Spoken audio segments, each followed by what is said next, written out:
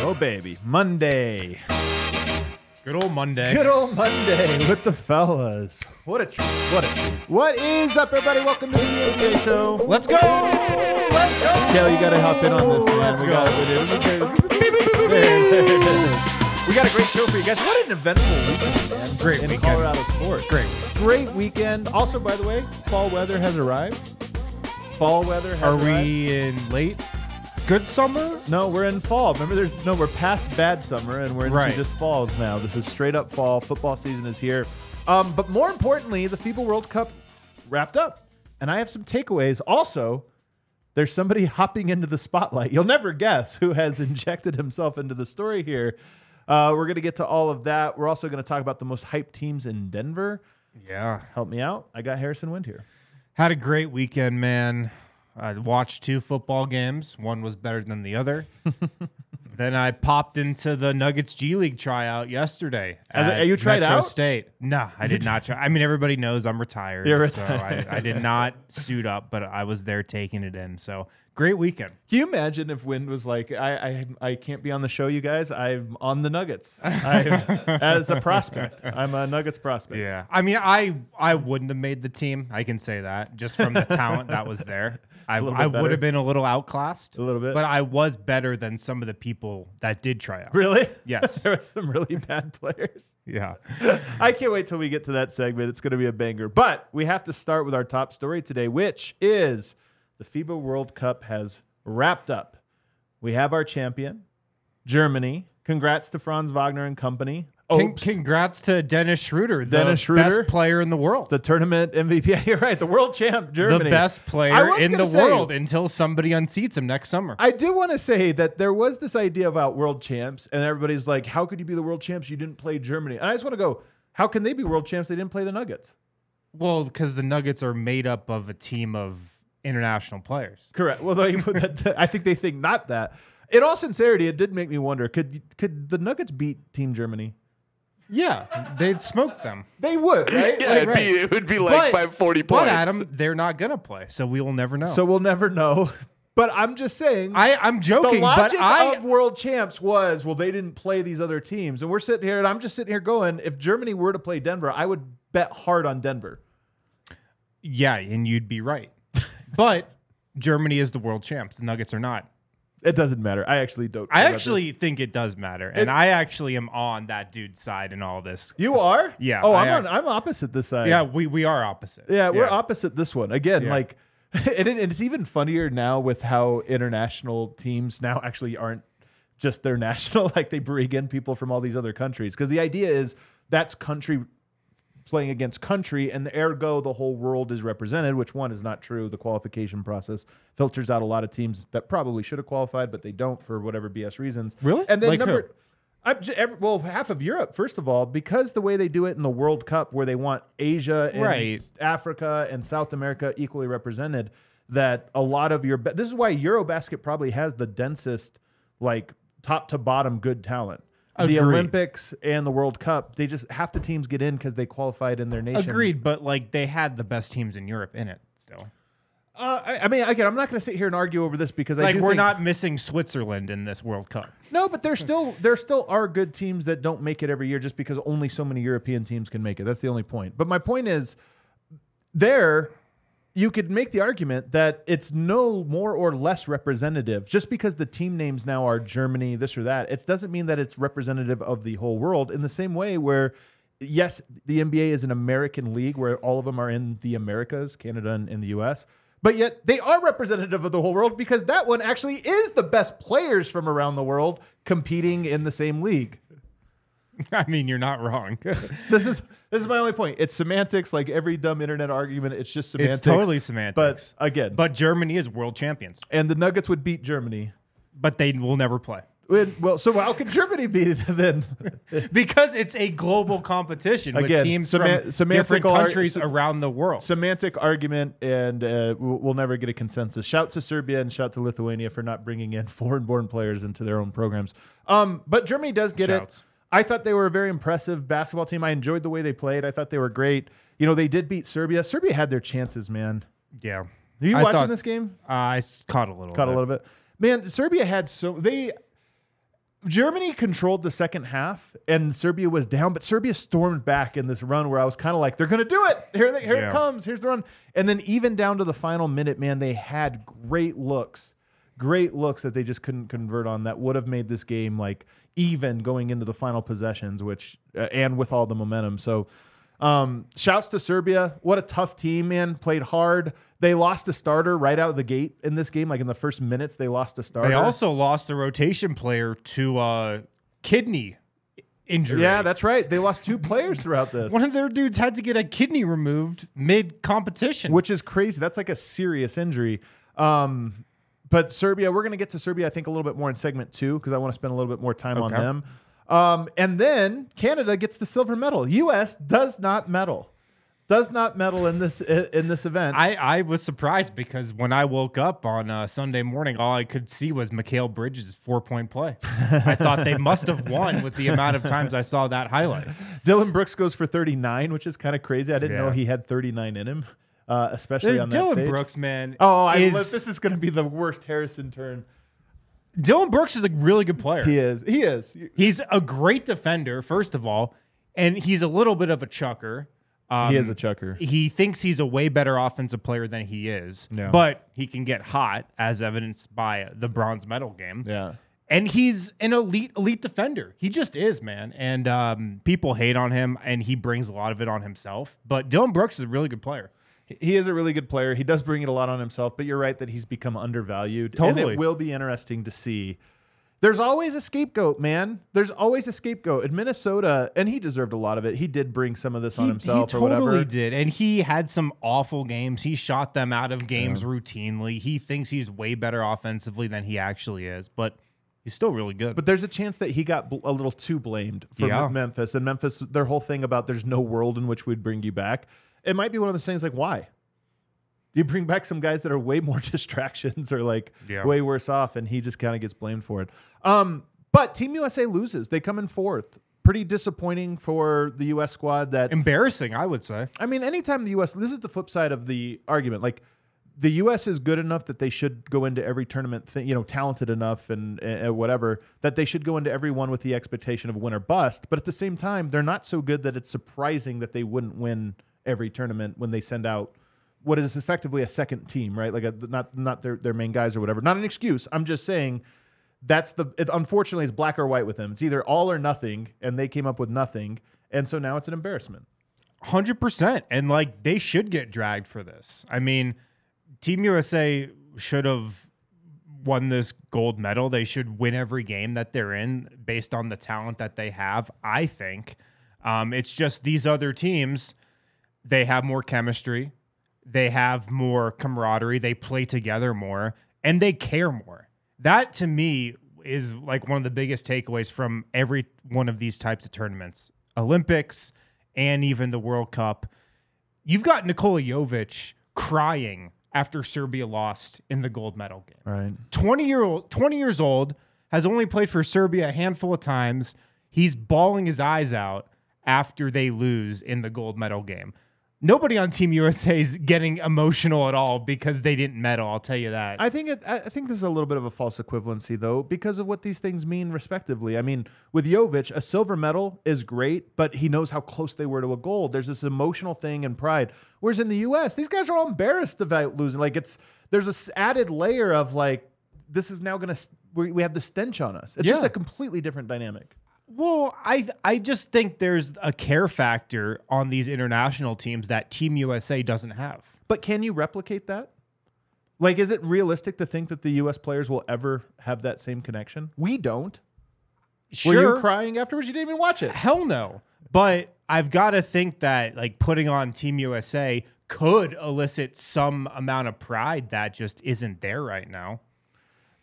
I just think it's unrealistic to expect that to be the case. Maybe it is. But I just think we're never going to care. But I just think that's a differentiating factor in these competitions, like team to team. For me, what's interesting about it is just for years, the gap in talent was big enough that the U.S. didn't have to do everything right, and then that broke in the late '90s. It happened in the World Cup competitions before it happened in the Olympics. But finally in the Olympics in 2004, the U.S. lost, and it was like, okay, we have to redo things.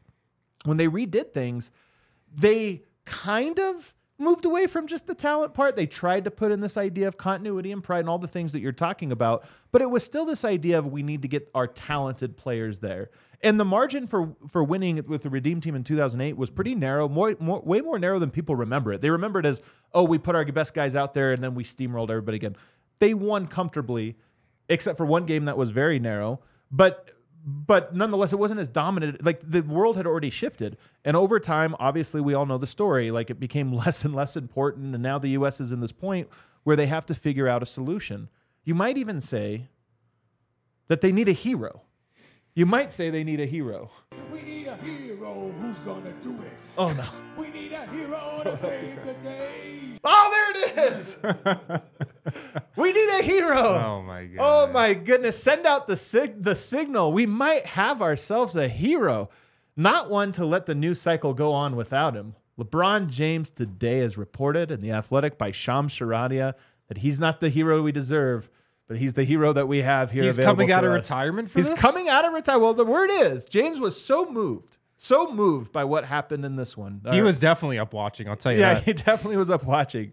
That just glued to his TV. According to Shams Charania, I'm going to quote from the article here. James has spoken to Steph Curry, Kevin Durant, Anthony Davis, Jason Tatum, and Draymond Green, and they are all prepared to commit to Team USA in the Olympics. Separately, Phoenix's Devin Booker, Portland's Damian Lillard, Sacramento's De'Aaron Fox, and Dallas's Kyrie Irving also have serious interest in committing, according to league sources. I want to see a live cam on De'Aaron Fox trying to get into that group chat. He's like, Bron, can you add me to that, please? Well, first of all, why isn't this going through? First of all, if we're talking next summer, he's not the worst name on the list of people that are being thrown out. Also, that's like a lot of point guards that they just named. Little guard heavy. Little guard heavy. Yeah. It was almost like they watched Team USA get out rebounded and out bigged, and they're like, what if we had more point guards that dribble a lot? Right. Austin Reeves thought he was going to have some goodwill with Team USA going and playing the World Cup, going to Manila, and he's just like doesn't even get in the tryout now. This is just, it gets better though. It gets better. Oh, please. LeBron James, who has not played for Team USA since 2012, over 10 years, will turn 39 in December, and Durant, a 3-time Olympian and gold medalist, who will be 35 by next summer. They're viewing the Paris Games as a, quote, last dance. Well, the next thing I was basketball. going to say is they need some catchy team name or some, Redeem slogan. Team 2, Dream Team 3. Yeah, but it could just be the last dance now. The last dance. And then lastly, Embiid remains in play. Here's what I love about this, Harrison. Here's what I love. Basketball, I always say it's a spiritual game. Talent wins out when everything's equal, but talent doesn't make up for everything. You can be the more talented team, but not the more connected team, not the more well-rounded team, whatever. So all these other parts matter. What we've learned about, we'll call it the LeBron era Team USA, because in many ways it started in 2004. LeBron and his coming off his rookie season is on it. They lose. Then he's on the Redeem Team, right? Yep. And this whole thing is a chain reaction of those events. Well, have we come full circle? Because I might call that a super team. It's definitely a super team. Is that a team that's played together? Is there the continuity? Is that what the idea is? It's definitely a super team. There aren't enough basketballs to go around. I feel like it might be good enough. It might be good enough. It probably is good enough. Probably is. But I could already see a couple of Brandon Ingram situations percolating.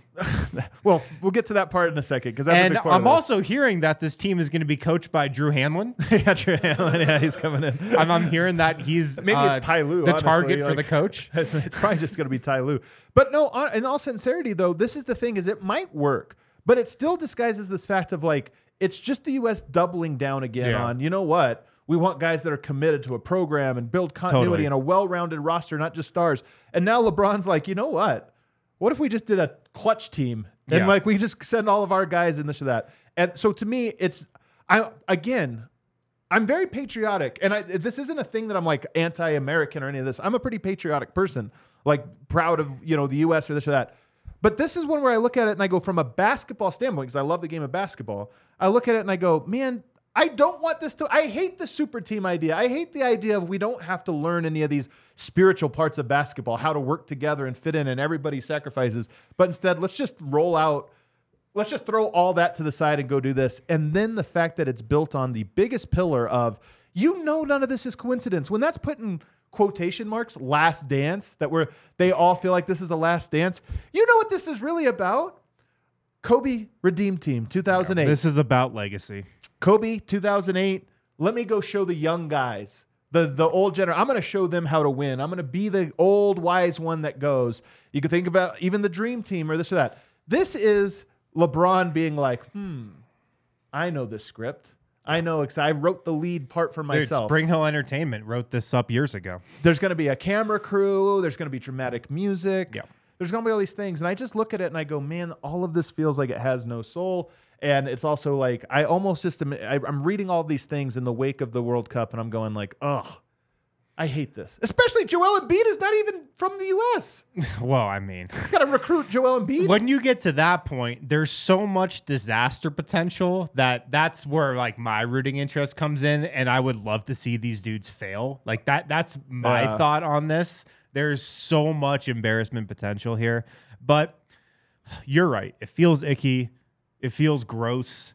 And I think I said this on last week's show that Team USA and Canada, they play an NBA style and everybody else, plays more of an international style. Right. And the NBA style is mitigated a little bit on the FIBA stage, on the Olympic stage, where you don't get the same type of ticky-tack calls. You can't bait refs into giving you fouls. The court's a little smaller. Big men are just a little bit more important. The NBA style, it's not as effective on the global stage as it is in the NBA. But when you have that much talent, I don't know if it's going to matter. Like that much talent is going to overcome the play style differences in the FIBA game and the NBA game. So they probably win gold, maybe easily, but I want to see it just in case they lose. All right. Well, let's take a break. We're at our first break period here. On the other side, though, Team Serbia coming in second, but they did qualify for the Olympics, as did Team Canada. We're going to get to that and what's next for Team Serbia, as well as a look ahead to the Olympics next year in segment 2.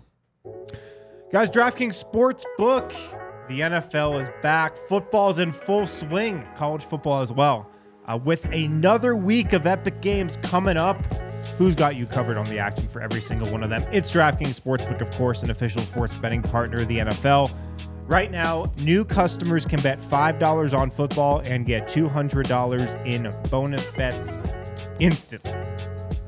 Bet $5, your bet doesn't even have to win. It can lose, but you get $200 of bonus bets instantly. All DraftKings customers also can take advantage of 2 new offers every game day this September.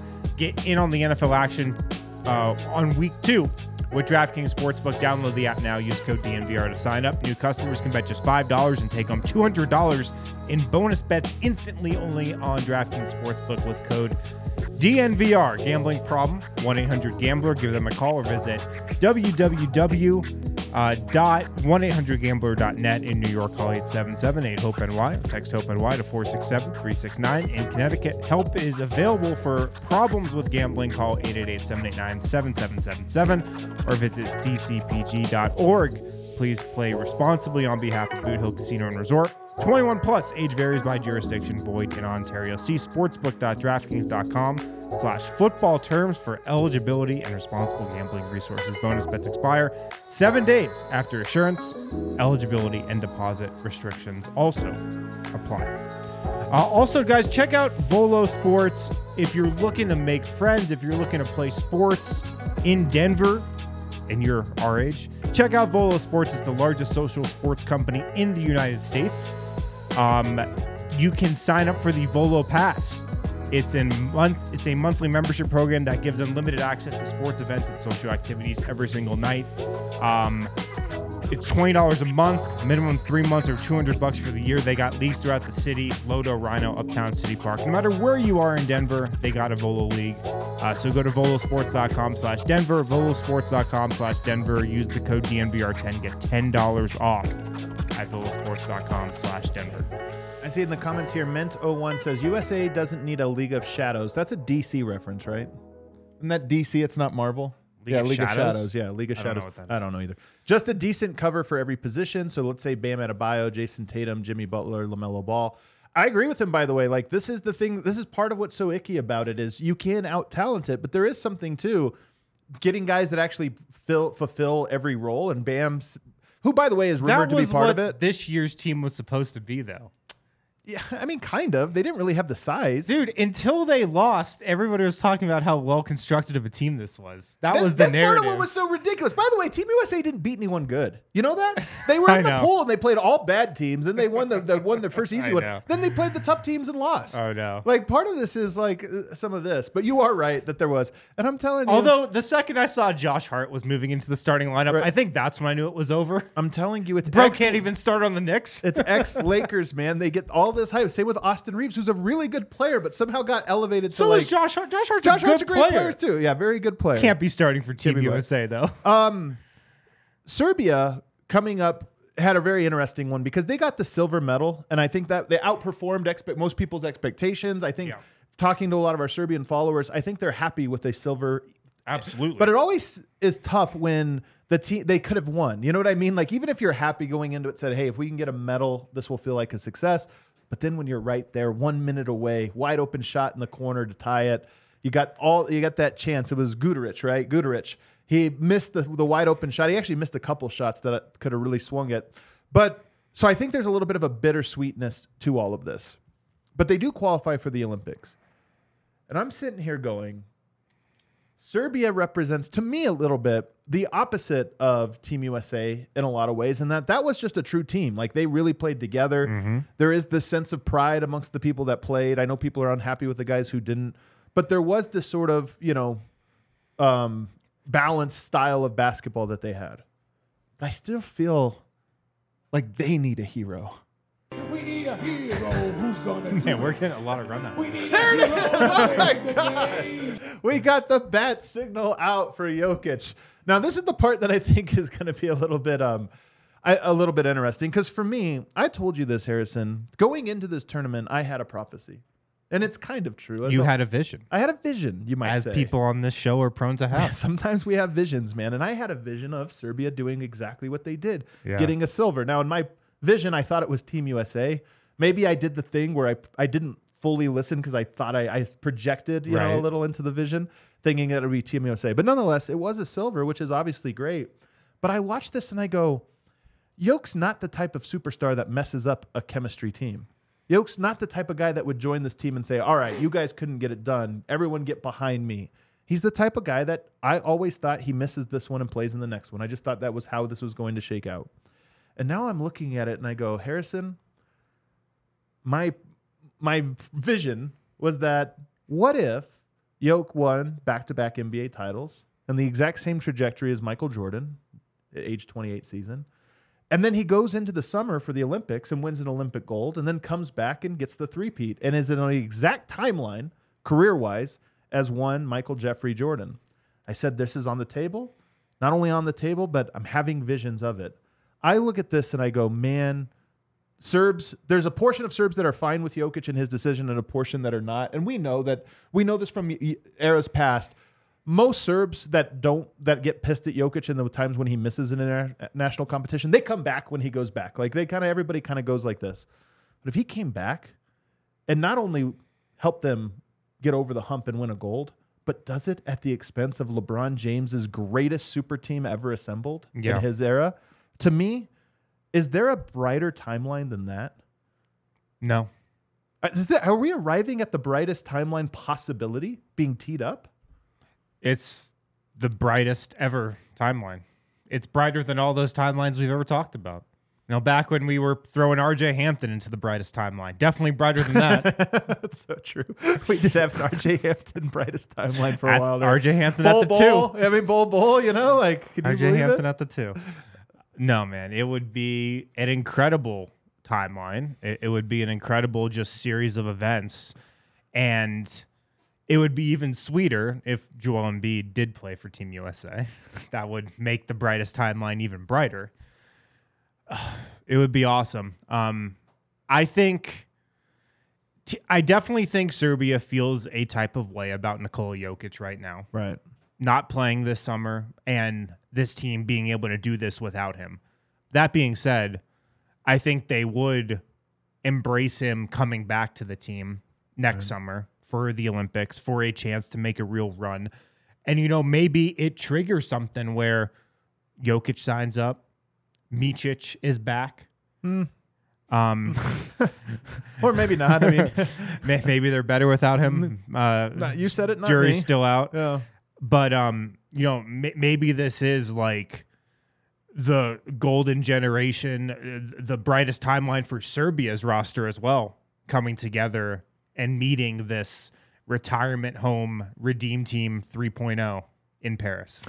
And it'll almost feel great again. Serbians Coached by Drew Hanlon. taking this pride in, and by the way, shouts to Ogi getting a medal. Ogi joined the coaching staff. I mean, my real brightest timeline is that Ogi eventually I just love Ogi, and it would be cool to see him rise to the ranks. I know that would be an incredible thing for him.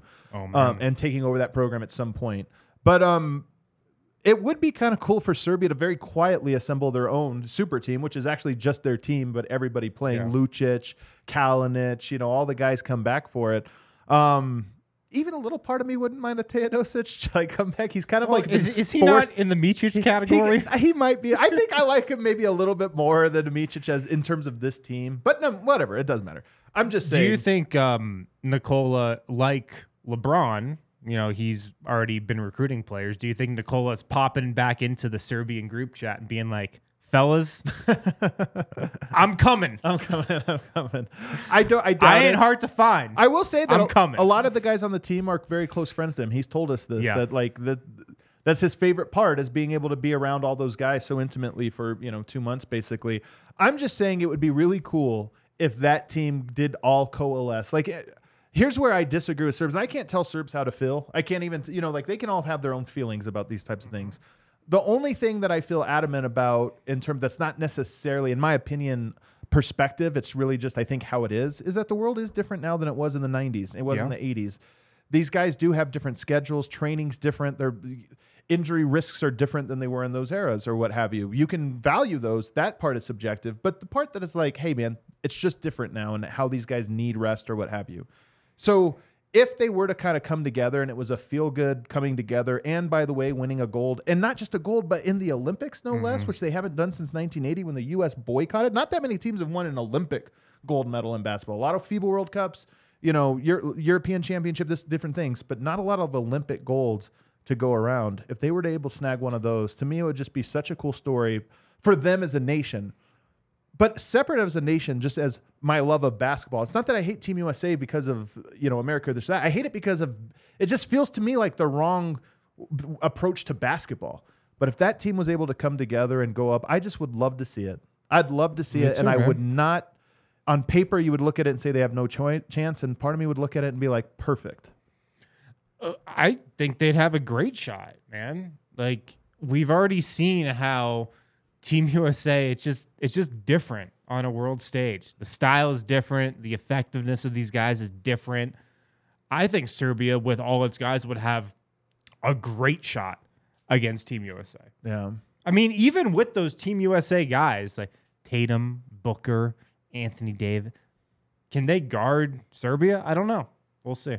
I think it would be pretty incredible, man. And it would really, and also part of why I always love basketball and I love the soul of basketball. When in the documentary 100 Invisible Threads, one of the things I put out there was when Yugoslavia broke up going into the 92 Olympics. As a nation, it broke up, and as a basketball team, obviously it broke up as well. They didn't get to be a part of the Dream Team story. It was the Dream Team ran through and smacked everyone, and that's in the story. There was a team that was made up of, by the way, NBA players, Dino Raja, Danilovic, Djordjevic, Vlade Divac. Had the country stayed together, you could have even got Drazen, Petrovic. Like, this could have been a real team that was like, at that time, there wasn't a lot of European NBA players, but they had a bunch of them.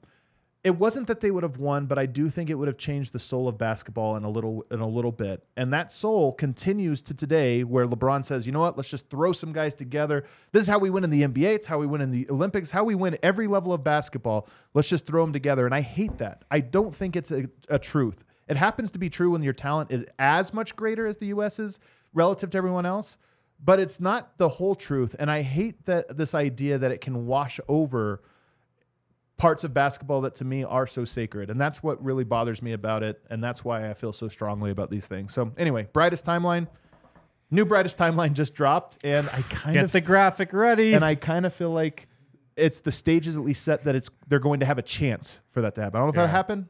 I do think the brightest timeline also has Coach Pesic finally moving away from Dejan Davidovic. Yeah, man, that guy. Coach Pesic can't quit this guy. He's like Michael Malone, Torrey Craig. Yeah. He's got to be done though. Yeah, he's got to filter out of the rotation. Serbian Cody Zeller for sure. All right, let's take a break. On the other side, we got some mailbag questions, and also we got to hear from Wind about his tryout with the Gold. Oh yes, guys, Kind Love is our go-to dispensary here in Colorado. They're locally owned and operated. They've been in Colorado since 2010. That's when they were established. They're an official partner, DNVR. Like I said, they're local.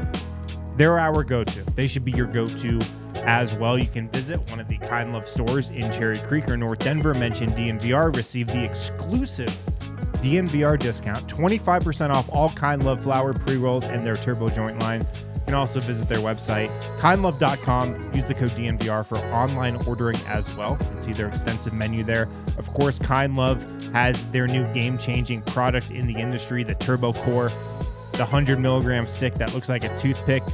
Behaves very differently than a toothpick, though. We're going to have to start branding the Nuggets starting five as the Turbo Core.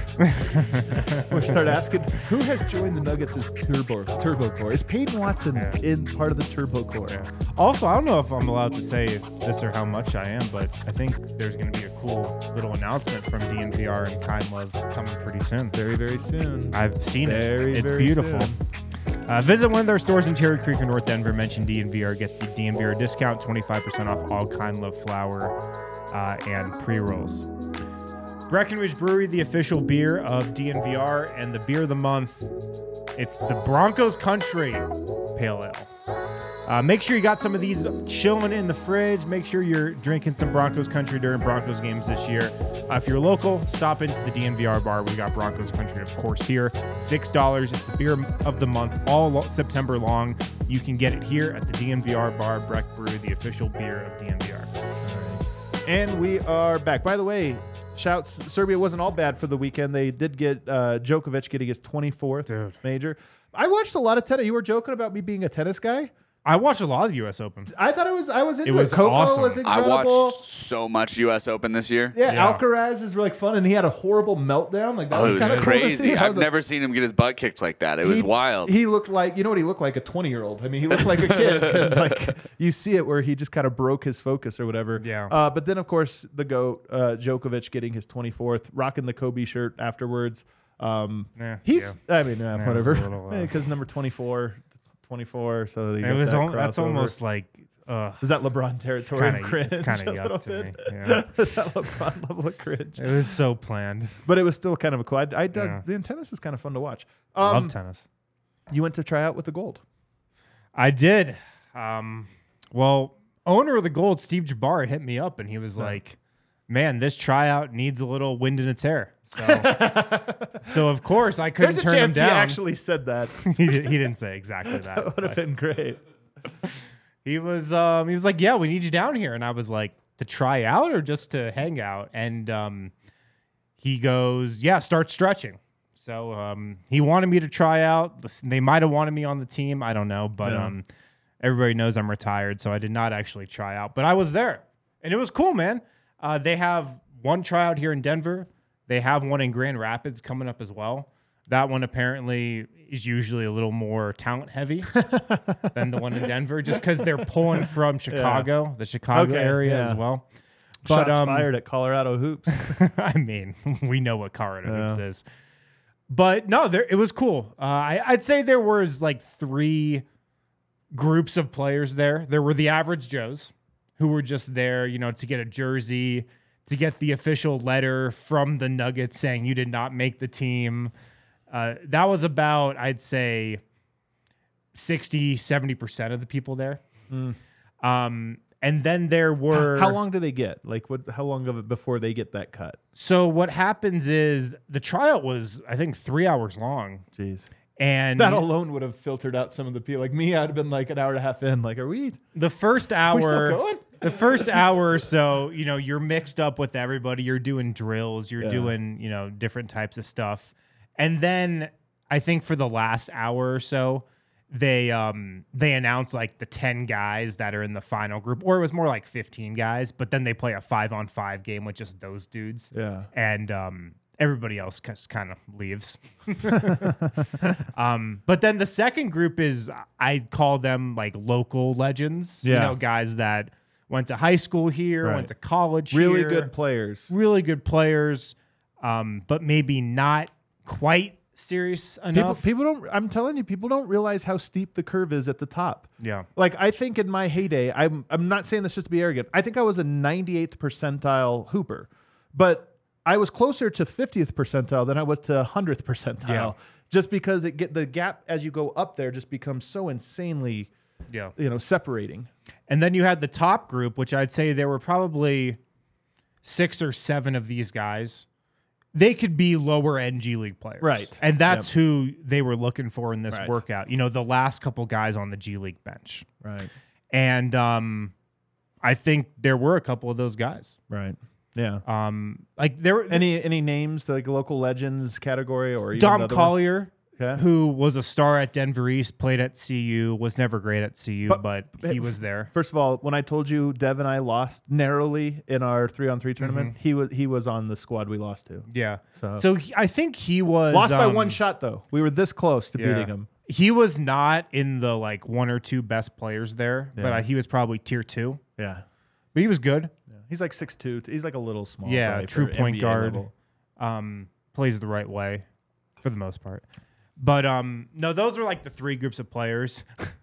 I did walk in the gym. The tryout got off to a rough start. I did walk in the gym. Somebody immediately blew up his knee.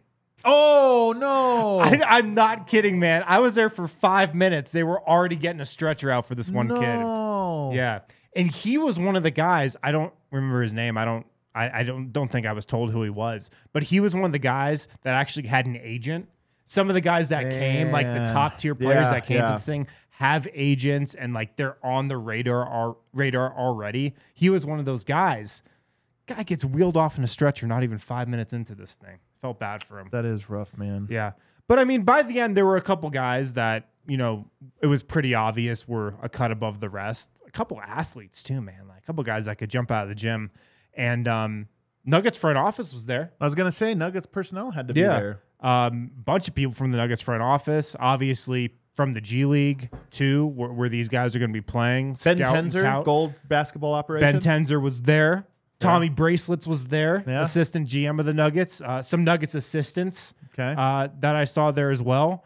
So it was cool. Andre was professor there. I did not see Andre Miller there. Really, he's not looking at his upcoming players. What's going on here? I did not see him, but Travis Armena, Nuggets assistant, who's the associate head coach for the Gold this year, is getting the bump up. We've been at this long enough that we've seen guys like him go from video coordinator to like low level assistant to now assistant at the G League team. It's like kind of, first of all, it takes forever, the ranks for guys to climb, but it's kind of cool. JB, there's been a handful of guys, even Tommy Balchetis, who was like, analytics at the start. Now he's he's general manager. So right. So yeah, it was cool. It was cool to watch it unfold. Yeah. Also, over the weekend, obviously, CU plays against Nebraska, beats them pretty handedly, and then the Broncos lie. I mean, we won't talk about the Broncos too much. But the reason I brought it up was, for the first time in my life, the place to be this weekend, if you were a celebrity, was not the Broncos home opener and season opener. It was Boulder. Yeah. Who was there? The Wu-Tang Clan. A bunch of Nuggets players, Yeah. A bunch of NBA players that aren't. Jalen Green was there for some reason. Jalen Green was there? Jalen Green was at Was he trying to Boulder. confront Eric? I mean, Shannon Sharp and Stephen A. Smith. I mean, who else am I missing? It was a who's who. It was a who's who of a row. I mean, I saw like just walking around, like there was crazy people. Like, I mean, obviously Derek White was there, Right. and like it was insane. And you guys Andre Robertson, shout out. And you guys can look at our numbers across the DNVR network, and you guys will notice something. We used to be top dogs here at DNVR. the Nuggets beat, that is. Our show is being top. The Buffs have like 100x'd us, in terms of a discovery. And the reason I say this is Coach Prime has really taught me about the levels of fame, right? Because the Nuggets win the title. We saw like, oh, this is what it's like. Our bar is popping. Everything's going awesome, this or that. And then when Coach Prime gets here and just wins 2 games and is way up here, you kind of realize how different that level of fame and popularity and intrigue is. It's completely different. CU football is the biggest story in sports, and I don't think it's close. It's true. It's by far and away the biggest story in sports, and it might remain the biggest story in sports until the end of the college football season, depending on how good they are. Until they lose, for sure. I am curious if they lose or win, and if they lose, like what happens overall. Yeah. But, we don't want to do this all about the Buffs, but they do have, some big games coming up before too long. But Buckets, as we get into our mailbag here, Buckets since signing 86? 88? Buckets? I think 88. I think it's 80. He's a couple years older than me. All right, Buckets since 88. He says, please rank current Colorado teams on the hype meter. First of all, the CU is number 1, and they're kind of in their own tier. They might be 3 tiers separated from the number 2 team right now. The Nuggets are the reigning NBA champions. Yeah. With the best player in the world. Yeah. And about to go to training camp in San Diego. about to go to training camp in San Diego. First of all, couldn't be more different in their approach. The way the Nuggets run their media relations and marketing and all those things versus CU. What was it, 800 and something media people at the CU game? They handed out 800 media credentials last year for the home opener. They handed out 436 or something They around handed there. out 400? That's kind of Last surprising. year, yeah. I mean, there's just a That's lot only with double, like which TV crowds and stuff. Yeah. You have to TV That's crews. still way more than I expected. 400. I did not think it was like that. But nonetheless, 800. We see the videos with RG. He's on the field. He's in the locker room. He's running out He's the pretty tunnel. much in the huddle. He's riding Ralphie out on the stage. Like he has unbelievable. I mean, Coach Prime's thing is access, not to everyone, but I'm saying if you earn sort of the trust. It's access if you know what you're doing. If you know what you're doing, then he's like, you know what? Come in here. All these people. If you're putting out good shit. They video his live. Like Dion has a camera on him 24/7, as does the entire team. And you watch, because it's not just our vlogs, but you watch anybody else's. Whenever they put a camera in front of the players are talking to the camera. It's almost like it's part of their world. Yeah. Whereas, Broncos, Nuggets, Avs, and most of these pro teams, it's the opposite. With Broncos in particular, they can't even take pictures. You can't even talk about a practice. And I sit here and I go, Coach Prime, whatever you think of him as a coach or whatever you think of him overall, he mops the floor with everyone else in terms of how do you market in the 21st century. Yeah. Everybody else is living in the 20th century. They still remember the old days when it's like, all right, we got guys flying on the plane and we got to, close that. They're living in that century. He's living in this new one. And as you put it, they are the number 1 story in all of sports, not just college football, which itself would be the craziest thing, but all of sports. Yeah. To push back on that slightly, he obviously knows what he's doing. He's the greatest marketer in sports. What he's doing, though, is more important in college than it is in the pros. In what way? The big reason he operates the way he does, I think the biggest reason he operates the way he does, is for recruiting.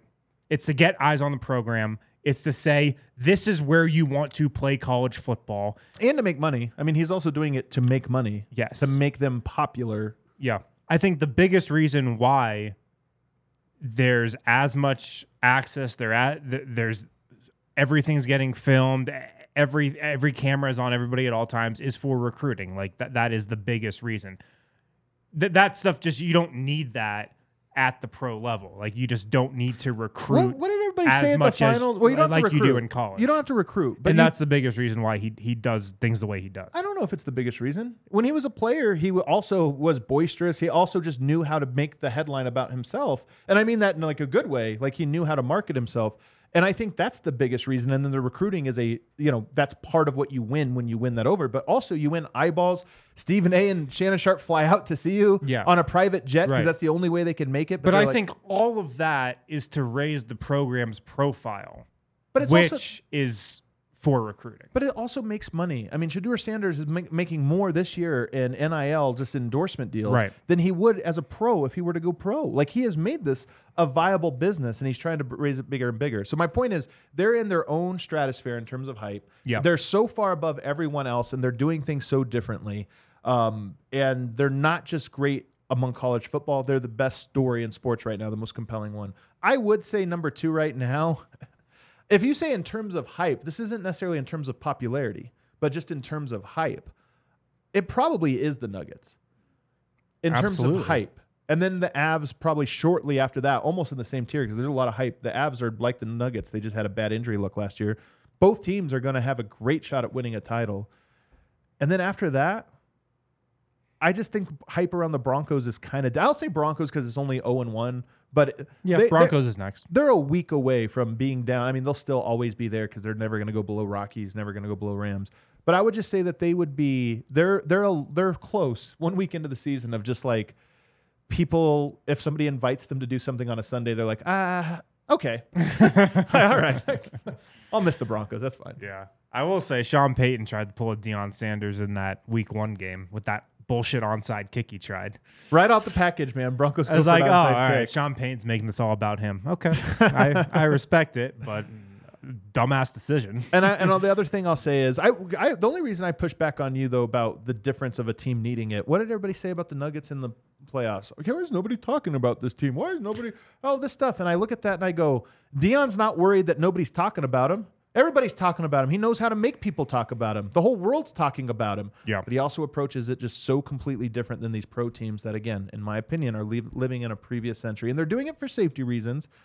Low risk, low reward, but also low risk, which is more important to them. Whereas Deion, it's super high risk to have the cameras on him the way that he has them. Like, it could...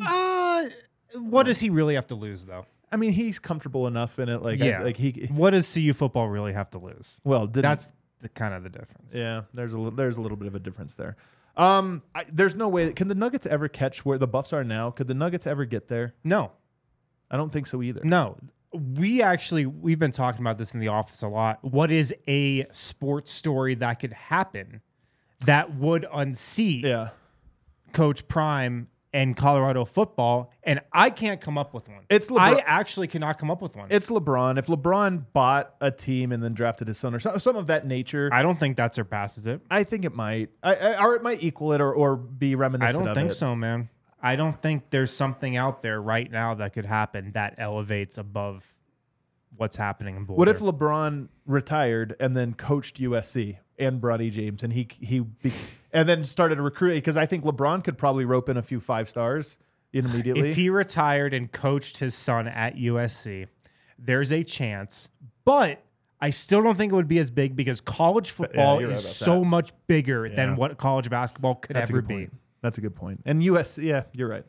Nonetheless, I do think it would be in the same stratosphere, just a different, a lower level or what have you. But to me, I'm the same way. The Nuggets, my brightest timeline, if the Nuggets win next year and Jokic, if the Nuggets win next year, the hype's still nowhere near that. But if the Nuggets win next year, especially if they win as convincing as they did this year, if they just kind of have a repeat where it's like, hey guys, they weren't really challenged. You saw it. It was easy for them. And then Serbia goes in and beats this new LeBron dream team or something like that. Then I think the hype would actually enter that stratosphere only because not just winning 2 titles, that we've seen teams do that, but if you beat a quote unquote American dream team in an Olympics, that's when all of a sudden people would start going, hold on a second. Hold on. Is our calculations wrong about Jokic? Which the answer is yes. But is he actually in those conversations that we reserve for only LeBron and Michael Jordan and maybe a few others? I can't wait for Team USA to put him in a million pick and rolls. They're going to spam pick and roll? And again, it's not going to work because that shit doesn't work. internationally. Yeah, for sure. All right, let's take a break. On the other side, more mailbag questions. Some really good ones, by the way. Shady Rays. Look, it's officially fall, as we heard on today's show at the start of it. But it's still sunny out here in Denver. Take on the sun with gear built to last. Our friends at Shady Rays, they've got you covered for the warm weather ahead with premium polarized shades at affordable prices. If you go to shadyrays.com, just scroll their website. They have so many different styles. No matter what type of sunglass you wear, they've got it at Shady Rays. Tons of different colors, shapes, sizes, whatever you want. Shady Rays has it. ShadyRays.com. Use the code DNVR. 50% off 2+ pairs of polarized sunglasses. Try for yourself the shades rated 5 stars by 250,000 people. If you want to shop in person, they've got a location at Park Meadows Mall. The full-stop shop for all things Shady Rays. ShadyRays.com. Use the code DNVR. Get 50% off 2+ pairs of polarized sunglasses. Also, when you get hurt, Baxton Shanker is here to help. They win for Colorado families. You probably see those two faces on every bus in Colorado. But if you are injured in any type of case where you weren't at fault, car accidents, motorcycle rides here, pedestrians, trucks, Baxton Shanker can even help you if you're injured at work. Give them a call, 222-2222, to find out if you have a case for free. That is their phone number. Baxton Shanker wins, and they've won over $1 billion for their clients. They've got neighborhood offices in Denver, Aurora, Englewood, and Fort Collins. Hit them up today. They've got the strength and power to win your case. All righty, we're back here. Final segment. Let's run through some mailbag questions here. Kale, the first one I'll have you pull up comes from Meg. NBA League Pass now goes back 10 full seasons. What Nuggets games would you recommend revisiting from the early days of the Jokic era? Say, for someone who didn't follow closely until 2018 or 19. Thanks. I love this question because some of those early days, I've always said that second season of Jokic's after his rookie season was probably my second favorite behind this one. Like this, maybe the bubble playoffs, obviously, but regular seasons, that one was just so fun because it felt like unwrapping a present every single day. So I made a list here. First of all, the real OGs will remember this one. Nuggets Spurs in his rookie season. This came on November 18th, 2015. Do you remember this game? It's the Tim Duncan game. Yeah. But I just watched the highlights of this before we started recording today. If you can get past watching J.J. Hickson and Randy Foy, you'll enjoy the highlights of this game. And Nikola Jokic, some nice defensive plays in this game. Couple blocks, couple steals.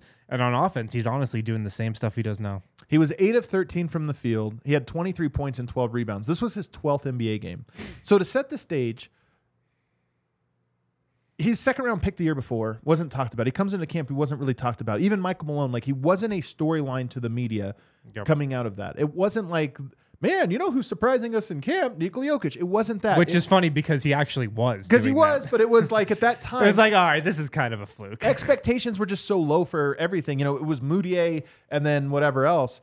But 12 games in, he drops a 23-point double-double against Tim Duncan and the Spurs. It was the first time when it was like, man, this guy... to me, that was when Jokic just first arrived on the map in terms of like, hey, this guy's actually legitimately good, not just speculation or whatever. The next one I have for you, Blazers Nuggets, December 15th. You got to go back and watch the original, the actual Jokic day. Funny enough, he actually didn't have like an amazing game in that one. But you might as well watch it because the vibe. It was like he only played 20-something minutes too. But you'll listen to the broadcast and just know, because if you recall, a few games before that, maybe 3 games before that, is when he, coming off the bench, just started crushing. Right. And he was playing awesome. And then that game was like, it was past due where we were all like, finally, okay. They were coming off a disastrous road trip. The obvious move has been made. Jokic is the starter, Nurk to the bench. And that was the vibe of even that game was like, oh my God, here it is. Like, this is everything we thought. So that one's worth it. But honestly, if you went back and just looked at Jokic's box scores in December, from we'll say December 9th all the way through like the end of January, there's so many bangers in there. Nuggets Mavericks on December 19th, the first Sombor double. Almost had. I love that we have the first Sombor double on but here. It's because we were waiting for a triple double, and you were like, oh man, this is when you're like, it's gonna happen. And he had like 3 or 4 8-assist games where you're like, dang it, he's so close, just get over the hump. Nuggets Wolves December 28th. It's 2016. I always remember this one just because it was Jokic Towns. Jokic has the behind the back one-handed throw to Wilson Chandler, dunks it. He just had, I think that was the first game that had like 7 highlight Jokic passes. Well, that's a thing on these early Jokic highlights. He tried some crazy shit. Like shit he doesn't try anymore. Yeah. He was a way more risky passer back then than he is now. The vibe of that era was just great. It was like teams weren't guarding him that well at that time because they didn't know. So he was able to get a lot of highlights.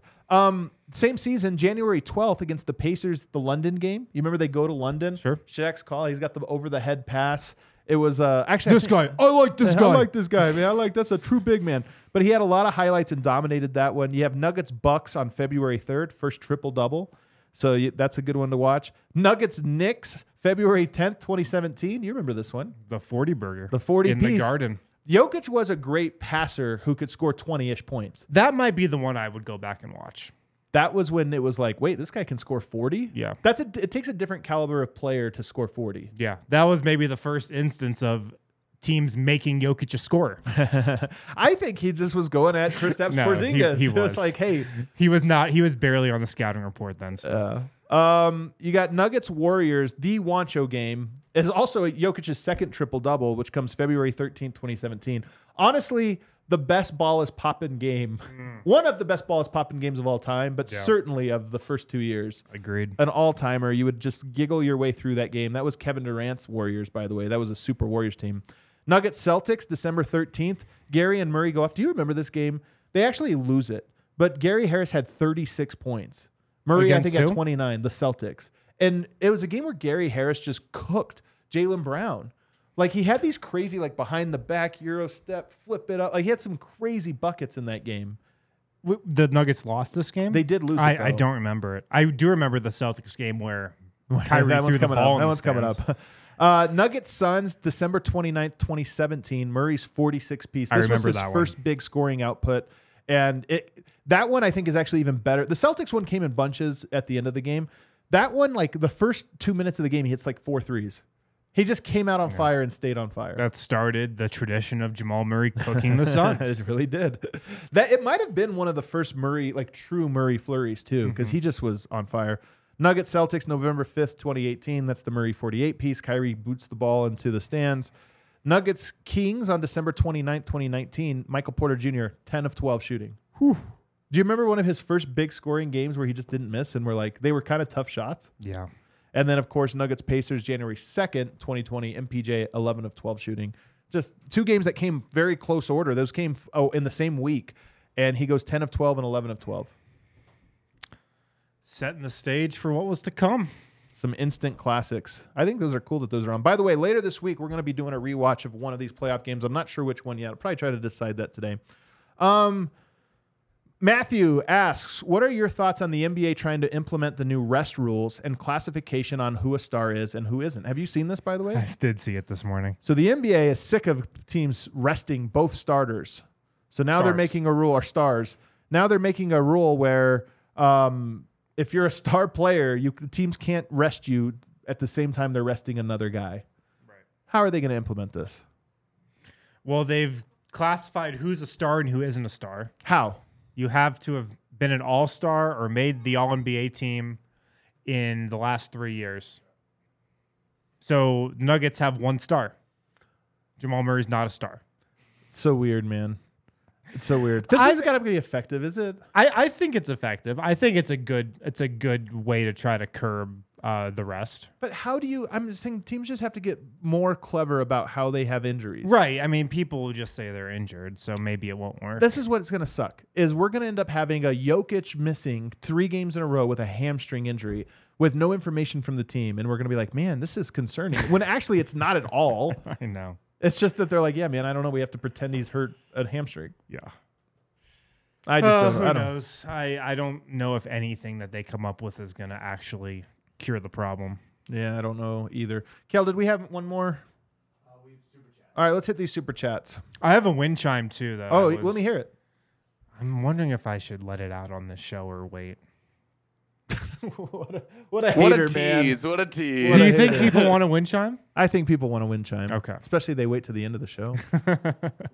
I have been told that the Nuggets are returning their entire coaching staff for next season. Their entire championship-winning coaching staff is coming back.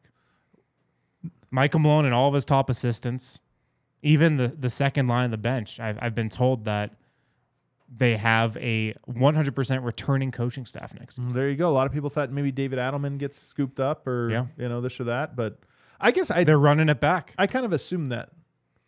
But usually you win a championship and you can't retain one or two of your coaches. I wonder why Adelman didn't get scooped up, but I'm glad he's here. I do think that continuity actually helps. Yeah.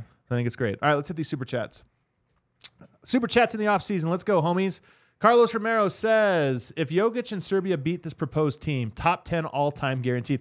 I'm telling you guys, top 10 might be conservative. If the Nuggets win a title and go in and Serbia wins an Olympic gold medal, I'm telling you guys, the conversations will get nutty around Jokic, and I would be all for it. Yeah.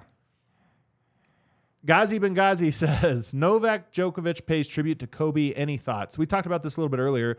24th major, 24 for Kobe, and obviously Kobe is a inspiring athlete to most athletes, to be honest with you. The mentality, and honestly, those things are, I think, impressive and things that I think most athletes resonate with, like that idea. So Djokovic, definitely a Mamba mentality type guy, I'm not surprised, and I don't really have any negative thoughts about him doing so. 24, it makes sense. Mile High Singh says, do the Nuggets sign Cam Payne, I think, not Cam Payton, should they? Wind? So I'm the Reggie Jackson guy at this company on this show. You're announcing this right here. Yeah. I've never heard you be this guy. I'm putting my flag down. I'm marking my territory. Reggie Jackson's yours. I'm buying stock in Reggie Jackson. Okay. I think he's going to be better than he was last season, and I would rather him over Cam Payne. There you go. All right, hit that outro music. Everybody, thanks for hanging with us on a Monday, a very news-rich episode. You're back again tomorrow? I am. Vote's back again tomorrow, so we'll have a little three-man set going on. And then keep it locked on our Twitter account, guys, because we are going to be trying to start doing some rewatches of the playoffs this year. I'm looking forward to that. We just got to pick the first game. Maybe it's Wolves game 1. I don't know. We'll have to look and see what of that first round was the best game to do a rewatch on. Hit the like button. We'll see you later.